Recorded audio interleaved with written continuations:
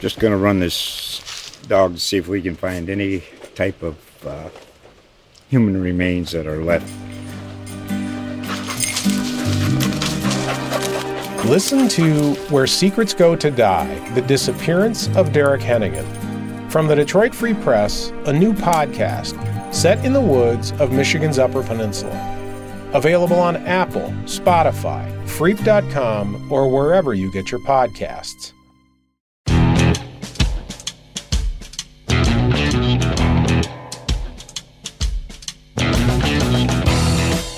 Hello and welcome to the Four Press Podcast, presented by GolfWeek.com. I'm your host, David Dusek, and in this very special spur-of-the-moment emergency pod post-2021 U.S. Open, I'm joined by Adam Schupak. We are both still here in San Diego. Jon Rahm has just won the U.S. Open, and Adam, that was exhausting just to watch. That was one of the more entertaining U.S. Opens I think I've seen in a long time. Once it sort of got going, you were out there all day following the leaders. Tell me about your day. Yeah, I mean, say what you want about Torrey, but it has done, it is 2 for 2. It's batting 1,000 with really quality finishes in the 2 times it's hosted the U.S. Open. This was some great stuff today. I mean, I was out there, but I didn't know where to go. Like, my head was spinning. I'm trying to look at the leaderboard to figure out where should I be watching, because so many things were happening. So many people had a chance, and it kind of had a little bit of a PGA Championship at TPC Harding Park last year, where there were just so many people. You're waiting for someone to kind of grab it and claim this one for themselves, and really Rahm did it. I mean, what he did coming home, the back 9 that he played, bogey free from on the second 9, and the birdie finish was just phenomenal. He won it. Louis Oosthuizen said he played pretty good, but he didn't play good enough. Yeah, it was Studley kind of stuff. It was, at one point, I feel bad sort of saying this, but you had a lot of star players that were in that 3 under, 2 under, 1 under, even par. And I didn't think that anybody who was maybe the 1 unders and the even par guys. I know that Dustin Johnson was in that group. Colin Morikawa was there. I just thought it was too much ground for them to make up. I didn't think that all 3 of the leaders, whether it was going to be Russell Henley, Mackenzie Hughes, Louis Oosthuizen, all 3 of them weren't going to totally back up. I've sort of figured that Louis Oosthuizen was going to stick around. And I didn't think that he was going to go out and maybe shoot 65 and basically just put everybody away.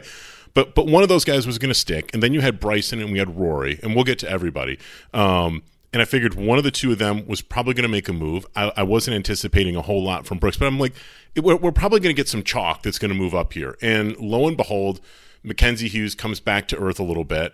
It was a tough day for Russell Henley out there, and I don't know if the stage was too big for him or not. We can get into that.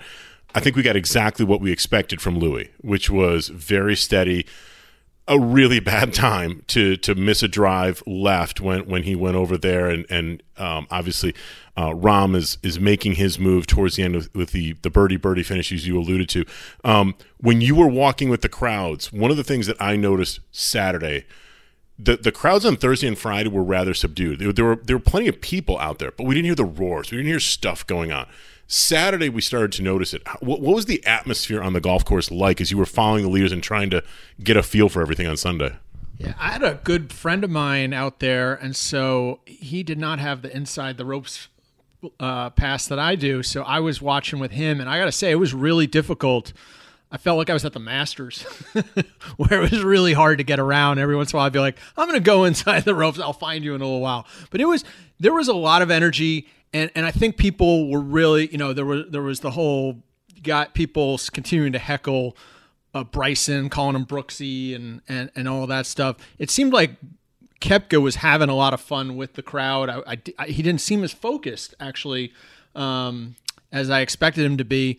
And then it was really difficult to try to watch. I think people really wanted Rory and Rahm. Those seemed to be the 2. And the other takeaway was this might have been the smallest crowd for the final group in the last 50 years at the U.S. Open, considering we had smaller crowds because of COVID to begin with, and then there were not a lot of people watching Mackenzie Hughes and I was Louis.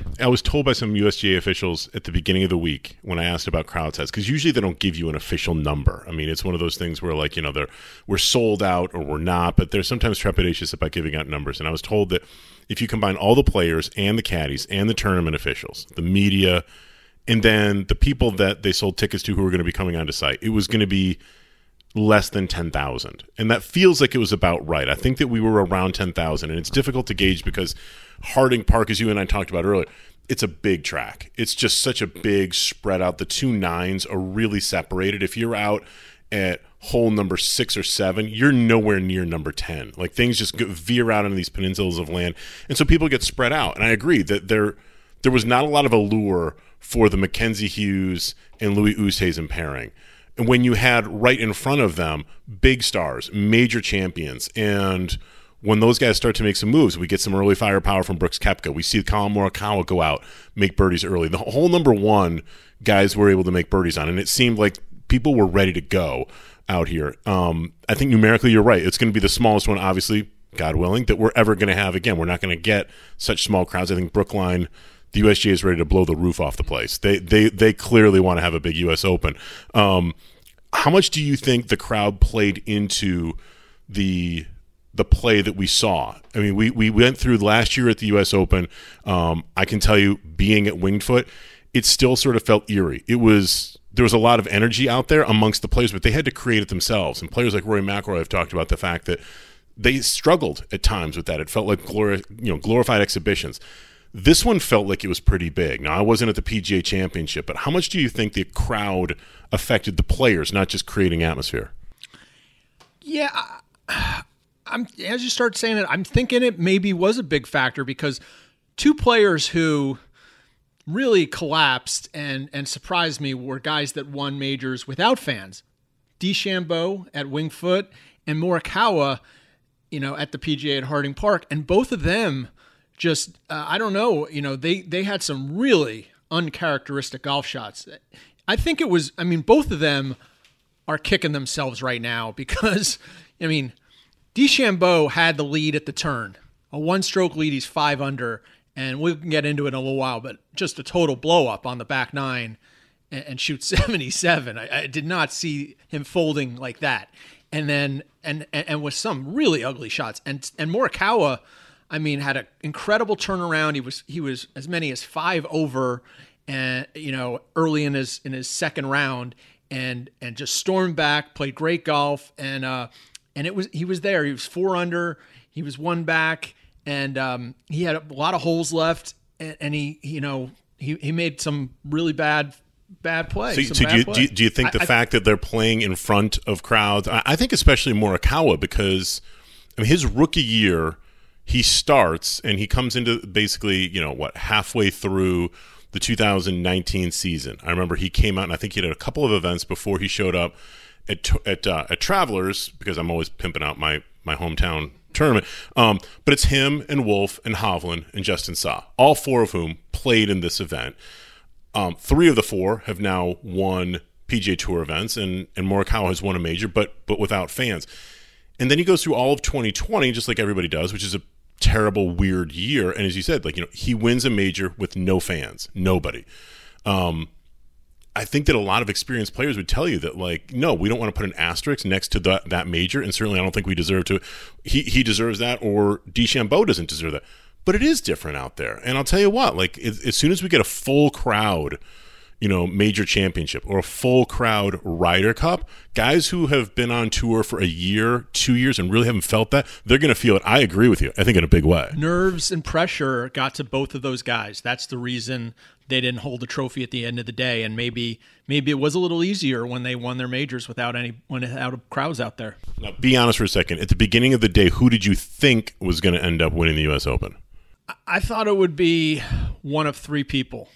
Rory was kind of my pick all week, and I really liked the way he had played on Saturday. Yeah, I agree. And then I thought Rahm, I liked what he had been doing all week too. And then DeChambeau just seemed like it was working. He was doing the bomb and gouge, and he only hit 5 fairways on Saturday, and it didn't matter. And he led the field in greens and regulation. There he was. I asked because the same thing for the most part. I thought it was going to probably be one of those 3. I should respect Louis' game more, but he's become, and you and I have talked about this a little bit with Jim Furyk, where eventually some players become more famous and more notable for what they don't win than what they do. Louis has yet to win a PGA Tour event aside from his British Open in 2010. And he's had, I think it is now 6 either runner-up or tied for runner-up finishes in majors, which is a tremendous accomplishment. But you're starting to get into that like thing where you're becoming more famous for what you don't win and for being there but not getting it done. I mean, he's a great player, and I think he's a super guy, and he's total class with the tweet that he put out immediately afterwards saying, "Congratulations to John, Happy Father's Day," which is awesome. I think it's totally great. There was a feeling almost of inevitability that I had, though, watching DeChambeau on the front, not playing well, yet making pars. He birdies, I think it was 6. I know he had a birdie on 8 when he almost basically made a hole-in-one. And as I wrote in golfweek.com, there's a win probability tool that's on the USGA's leaderboard, and I was watching that, and all of a sudden it spiked, and he had a 33% chance to win. And for people playing at home, if you're on the front 9 of a major championship on a Sunday and all of a sudden like the win probability thing says you're over 30%, you're looking really good. It's based on lots of different stuff, but like he's looking good. And then to see him spit the bit, and in reading his post-round press conference and seeing his body language going throughout the round, I was shocked at him. I was absolutely amazed that it went that bad for him that quick. He shot 44 on the back. It was laughable. As I wrote in Golf Week, he basically tried to play it off as I just had bad luck. I didn't hit it good all week. I had bad luck.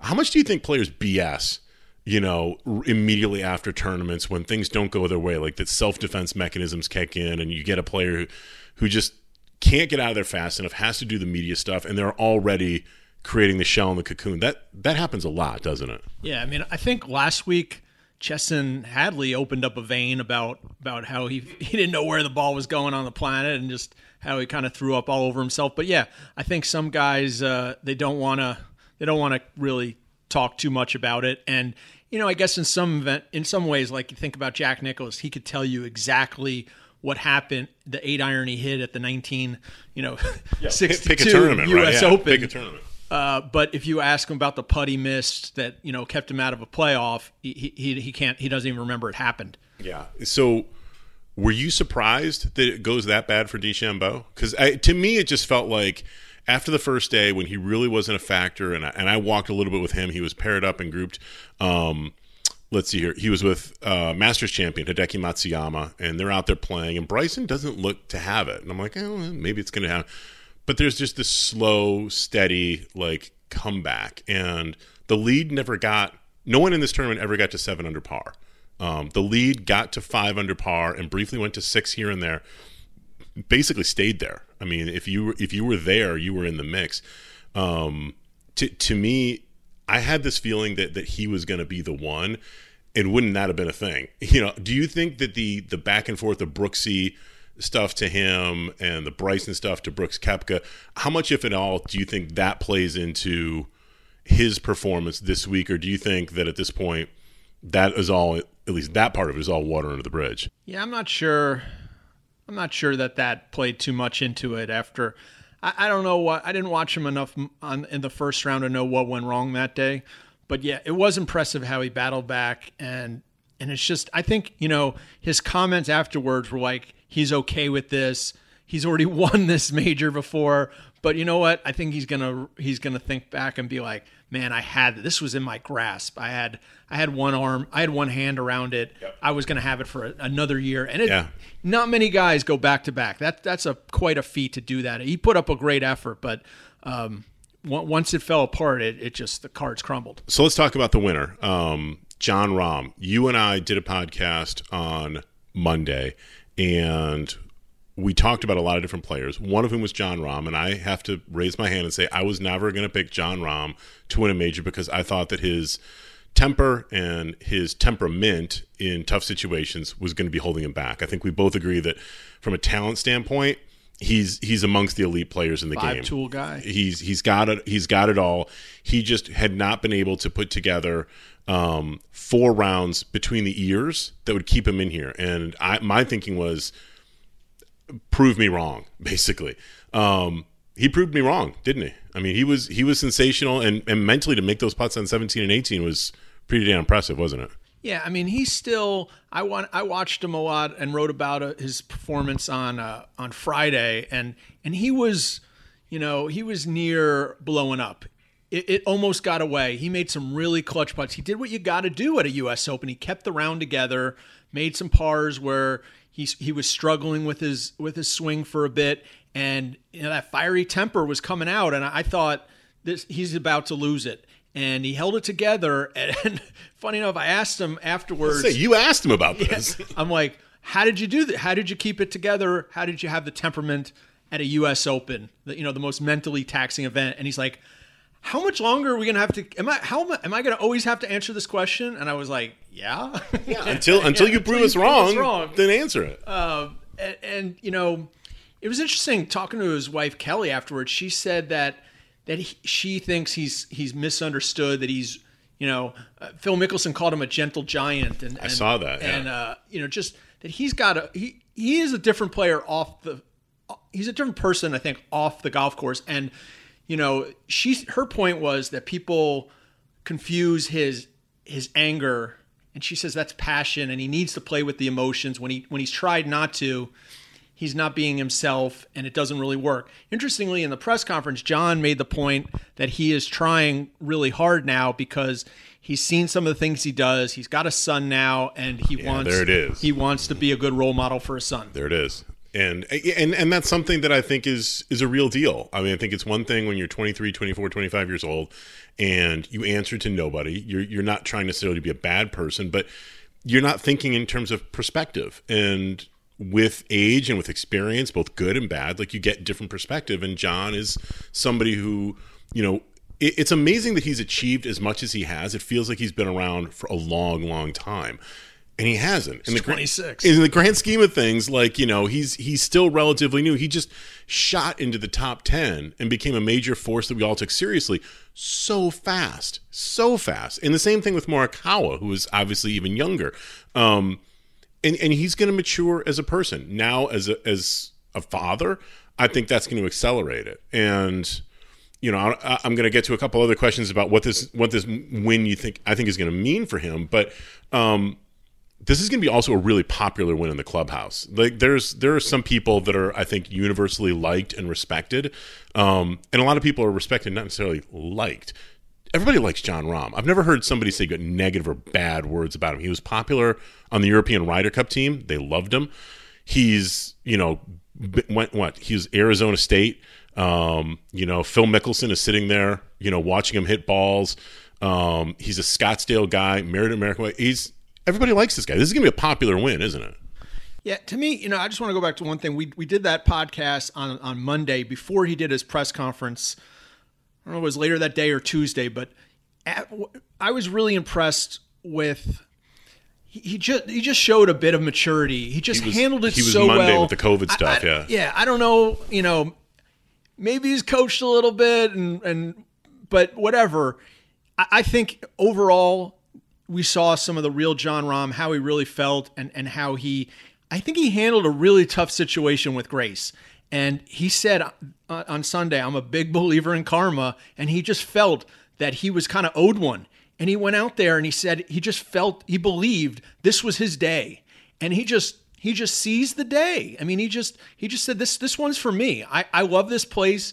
I love Torrey. I've won here before. He proposed to his wife here. They got married in Del Mar. I mean, he's got so much. There were so many good positive vibes at this place. This to me was the one U.S. Open golf course, because I think the U.S. Open was going to be the toughest one for him to win. Which is funny because his coach in college, now Phil Mickelson's caddy, Tim Mickelson, said this is going to be the one you're going to win first. He thought Rahm was going to be a U.S. Open guy, but I agree. Like I saw him as a PGA Championship kind of a player, somebody who was going to go to like a souped up PGA Tour event and blitz the field.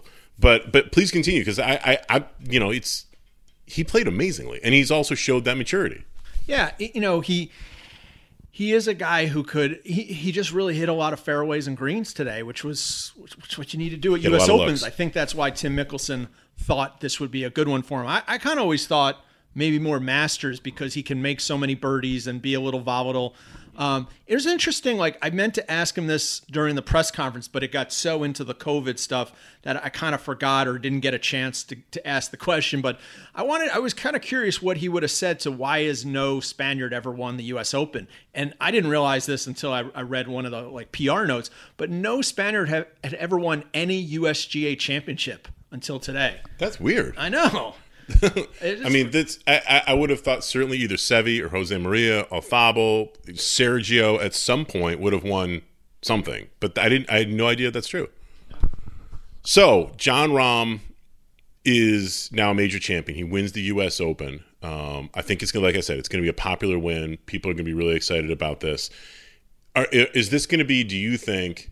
And we're however long into this podcast, the first, now that the ice is broken, is this going to be something that's like all of a sudden, okay, he's now number one in the world.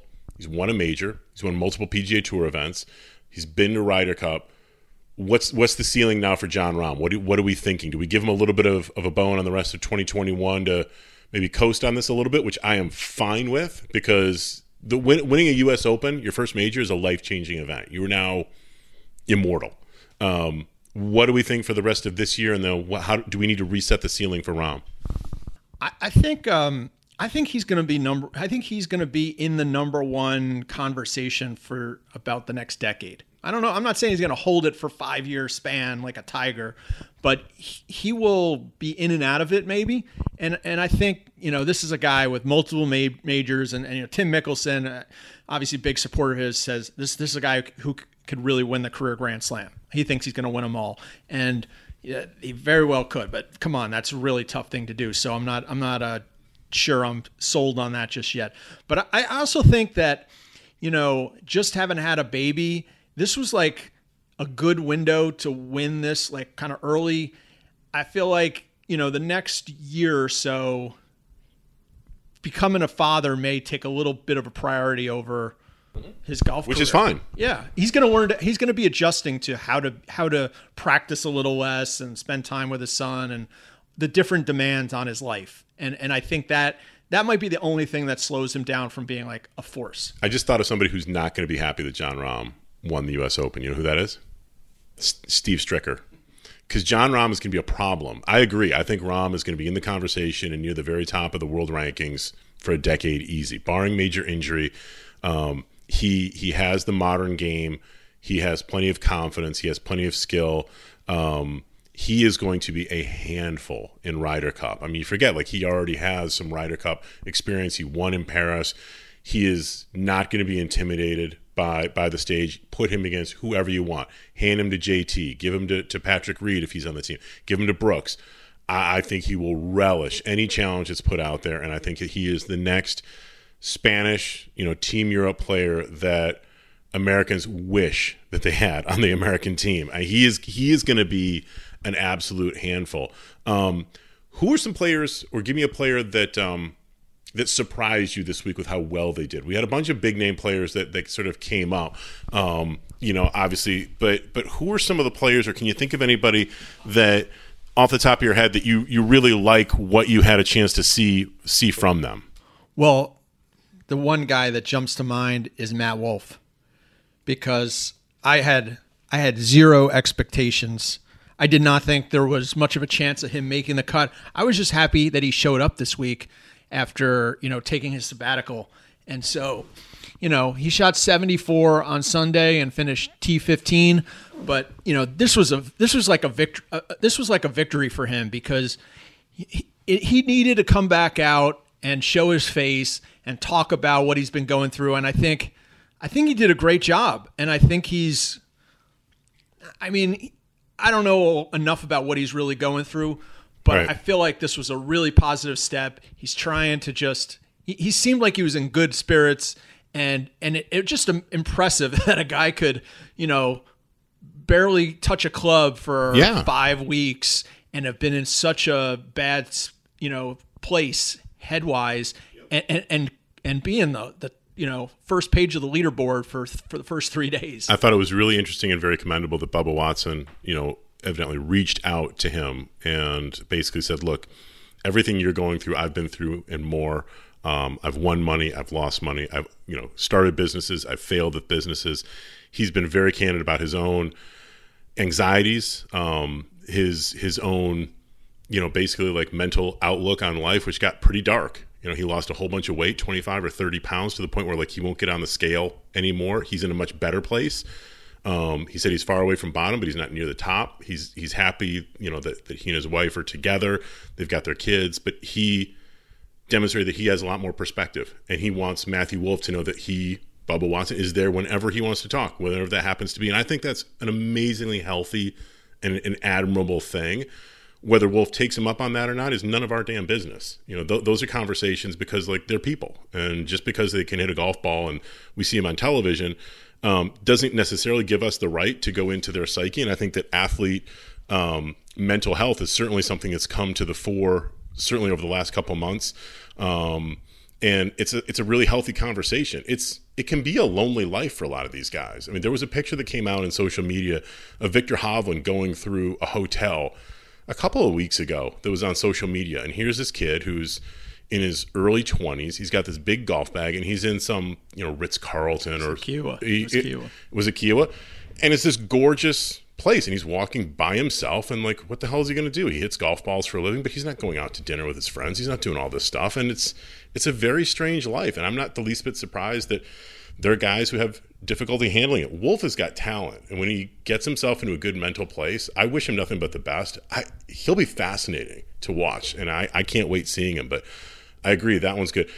I didn't see any of the Harris English stuff. I'm going to raise my hand and say that I'm taking a look at the leaderboard, and whether it was when I was out on the golf course, early in the week, and then through the week and stuff like that, Harris English goes out, shoots 72, 70, 71, 68, and he was never seen by anybody. Like, I never saw this guy. And then all of a sudden, like, there he is, solo third at a U.S. Open. Birdied 3 of the last 5, and had to wait around a little while to see. Could have been, thought for a little while, might be even a playoff. Some wild stuff there. One more big winner. Yeah. Guido Migliozzi going to Augusta. We'll see you in April, Guido. So there's a lot of different ways to get into the Masters, folks. And for those of you who may not be aware, if you T4 or better at any of the other major championships, that punches your golden ticket, and you get an invite by tradition to play in the following year's Masters. So from Italy, we had 3 Italians who made the cut this year. Guido makes the cut, and then both of the Molinari brothers make the cut, which is kind of cool.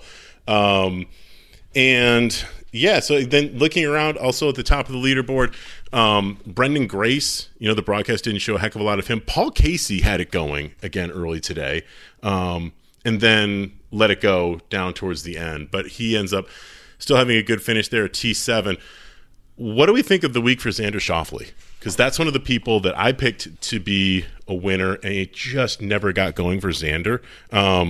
How much of his golf, if at all, did you see, and what do you think he takes away from this week? Yeah, I think he's gonna feel like it was a missed opportunity, because he got off to a good start. I was a little concerned that playing with Phil and just all that hoopla around him might be difficult, but he played very well in the first round, and I thought, okay. I think the thing, it was a risk, and I think it backfired switching his putting. He's 9th in strokes gained putting, and he changes to the, that was... He's got this arm lock putter after basically coming out and saying to everybody that he thinks the arm lock should be banned, that he considered it anchoring, but until they do something about it, he's just going to go ahead and do it with everybody until they make him stop. And I don't know I didn't look enough to see how he putted on Sunday, but his putting was what held him back the first 3 days, and it made, it was a gamble, and I think that one backfired for him. So now the next major championship is going to end up being the British Open, which just had an announcement which was pretty amazing, that they're looking to have, is it 35,000 people? 32,000 people at Royal St. George for the British Open Championship.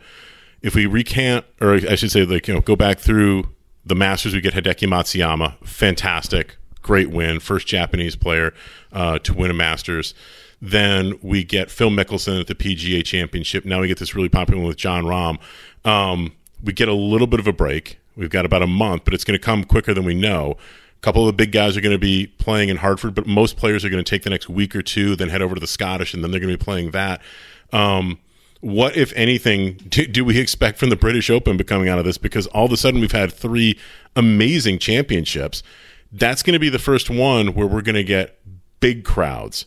We talked about the effect of crowds here, but the British Open's got a pretty tough act to follow, doesn't it, considering what we've had for the first 3 majors? Yeah. This has been a pretty good run so far this season, and you probably know that venue better than me, having been there before, but I just like that so many of our top players are playing really well. And I feel like, I'm not sure why Rory and Brooks the two of them, they were right there. It was there for the taking, and neither of them came up big enough to add, to win. They were both trying to win their 5th major, but there are a lot of guys playing some really good golf right now. So I expect it to be a pretty crowded leaderboard again. Now, before we sign off, let's talk a little bit about Torrey Pines specifically.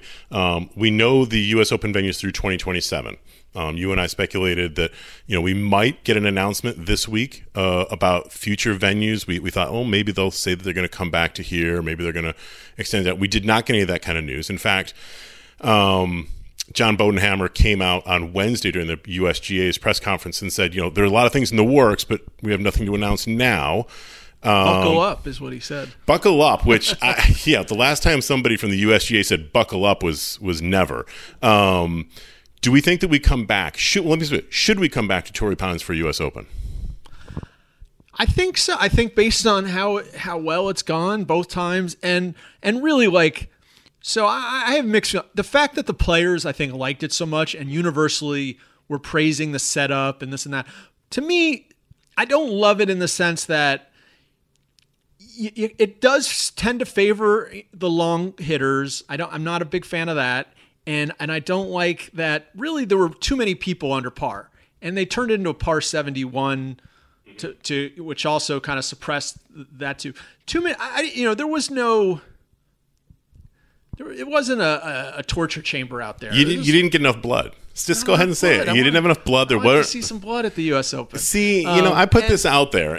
Sorry, go ahead. And my last point about Torrey is 18 is a little too easy. It's too easy. A finishing hole. It's too easy. But it's created some great drama. So it's worked. And the weather. There's so many positives here. That I think they should come back. So if you were running it, you would say yes. Let's come back. Yeah, I mean. Once every 12 years, sure. Okay, so if we're going to establish a rota, it's one of those Torrey Pines is one of the fill-in every 10, 12 years, but it's not one of the Elite 8, if we're going to sort of say something like that. I think so. I don't have a problem with that. I mean, I think that that Torrey Pines fills a need for the USGA that is, we need to have a West Coast U.S. Open that's not Pebble Beach. Now, you and I talked about Chambers Bay, and they're redoing the greens. That, I think, from talking to some players this week and just listening to people talking about it, is not going to be happening anytime soon. Maybe, but I haven't heard anybody say, I've got, Chambers is going to happen. I haven't heard that.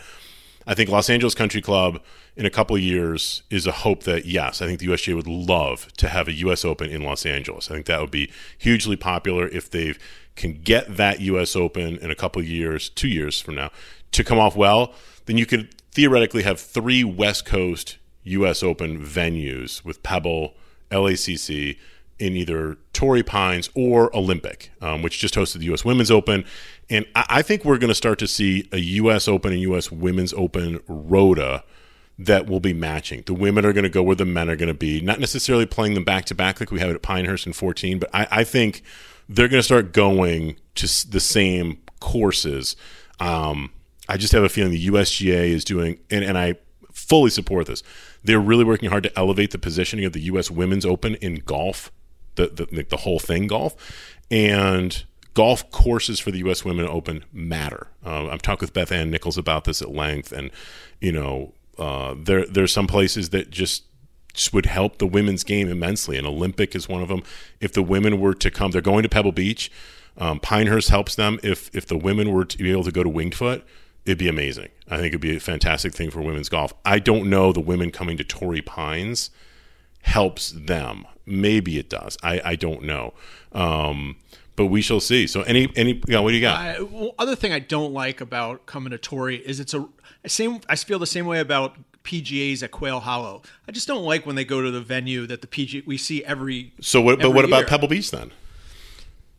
Pebble's special. Pebble is pretty special, and it plays so differently in June versus like Totally. Yeah, they don't really set it up very tough So because of the amateurs. Just to sort of like just put this in there. So Torrey Pines doesn't play different enough, even under U.S. Open, pressure, if you will, or U.S. Open conditions, as it does in January. We're usually here at the end of January. It's soft, it's long, it's wet. Not enough of a difference for you.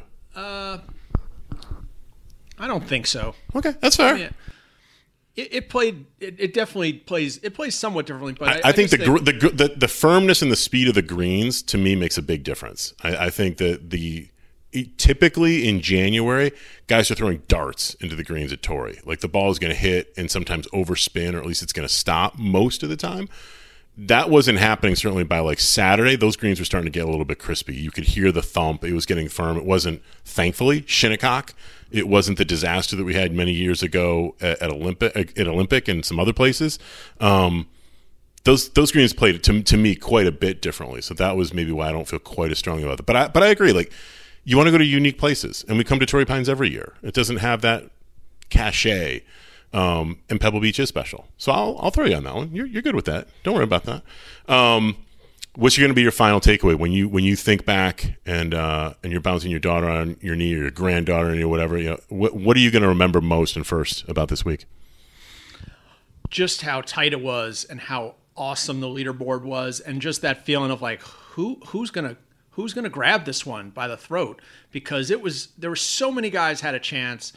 It's really fun when it's like that, when you don't know who's going to do it, and you're sitting there waiting to see who's going to make that real late push. And it was Jon Rahm, and I think I might be telling my granddaughter that I saw the first of 6 or 8 by him. I wouldn't be the least surprised. I think you remember. I will remember John holding up the baby, his wife being out there on the practice green when Oosthuizen does not pitch in for eagle, and therefore Jon Rahm is the winner. That's the Disney stuff. That's the storybook ending that everybody loves. It's Father's Day. Happy Father's Day, by the way. And it was great. It was a great story. You're allowed to be a little bit mushy about these kind of things, and I loved that. I thought he played great. He deserved to win. We didn't get the pretty sunsets. We didn't get any of that kind of stuff. The marine layer was in and out, but I will remember that San Diego is a beautiful place. It looks great on TV almost all the time. And I think we'll look back and be like, the first one was Torrey in 21, and Rahm was really, really good. Adam, thank you very much for coming on the Forward Press. Always. Thank you.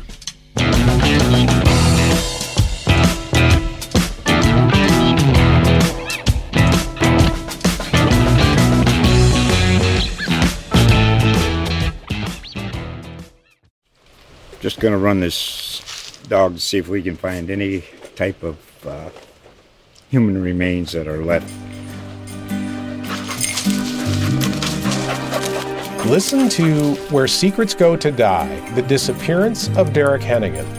From the Detroit Free Press, a new podcast set in the woods of Michigan's Upper Peninsula. Available on Apple, Spotify, Freep.com, or wherever you get your podcasts.